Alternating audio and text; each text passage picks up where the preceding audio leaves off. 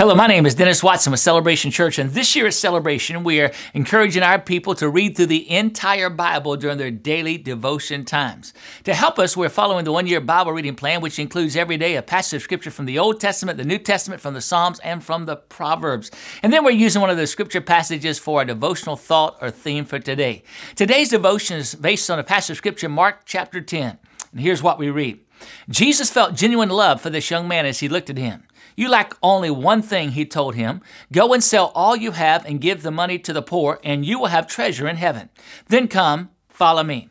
At this, the man's face fell, and he went sadly away because he had many possessions. It's Mark chapter 10, verses 21 through 22. If ever there was a scenario filled with potential and possibility, this encounter in Mark chapter 10 was the one. This man approached Jesus at the right time in life while he was still young. Many people wait until they wasted much or most of their life to come to the Lord. But what a grand thing it is when someone desires, approaches, and surrenders to the Lord when they have much, if not most, of their life yet to live. He also came with the right zeal, in that he came running up to Jesus.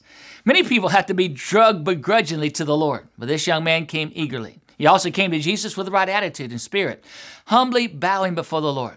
He came to Jesus having lived the right sort of life, and that by his own admission, he had obeyed the commandments of God from his childhood. He also came asking the right question. Of all the questions he could have asked the Lord, he chose to ask the most important question in all the world: what should I do to get eternal life? When we consider all that was right about this individual and this encounter, it's hard to imagine anything going wrong in this scenario.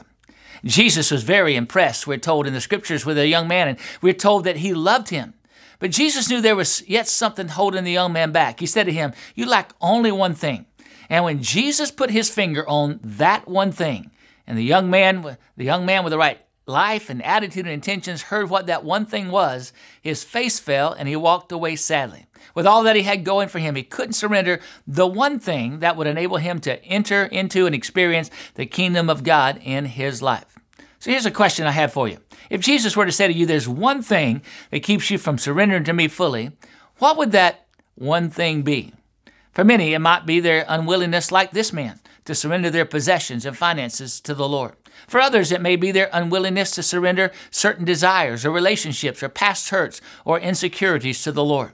Still others perhaps would be unwilling to surrender their fears, anxieties, their need for attention, their personal priorities, or even their children to the Lord, in order to fully surrender everything and everyone to the Lord. What would be your one thing that the Lord could put his finger on and say, you haven't yet surrendered that to me? This one thing in life keeps many people from entering the kingdom of God and receiving eternal life. They never come to the Lord, never experience his marvelous salvation because of their unwillingness to surrender completely to the Lord. This one thing also, however, keeps many people from continually experiencing the kingdom of God in their lives. Many Christians have initially surrendered gladly to the Lord and received his salvation, but when confronted with the cost of daily living for him or daily surrendering to him, they have let one thing or many things keep them from experiencing the joy and the blessing and the victory of experiencing daily the kingdom of God. Here's another question I have for you. Are you in one of those two categories, where you've never entered the kingdom of God and received eternal life, or you're not experiencing the kingdom of God on a daily basis because of your unwillingness to surrender that one thing or many things to the Lord? Don't let that one thing, don't let many things keep you from surrendering all to the Lord and experiencing all that he has for you. The situation that should have ended in gladness and that day ended in sadness, we're told in Mark 10:22, because one man refused to surrender one thing to the Lord. Don't let that be your testimony and experience in your life. As you pray today, pray for the Lord to reveal to you anything or anyone that you haven't surrendered to him, and repent of whatever he reveals to you. Also, ask the Lord to empower you to put him first in every aspect of your life. And thirdly, pray for others who need to surrender completely to the Lord. Thanks for joining us today. Please join us tomorrow as we continue our journey through the Bible.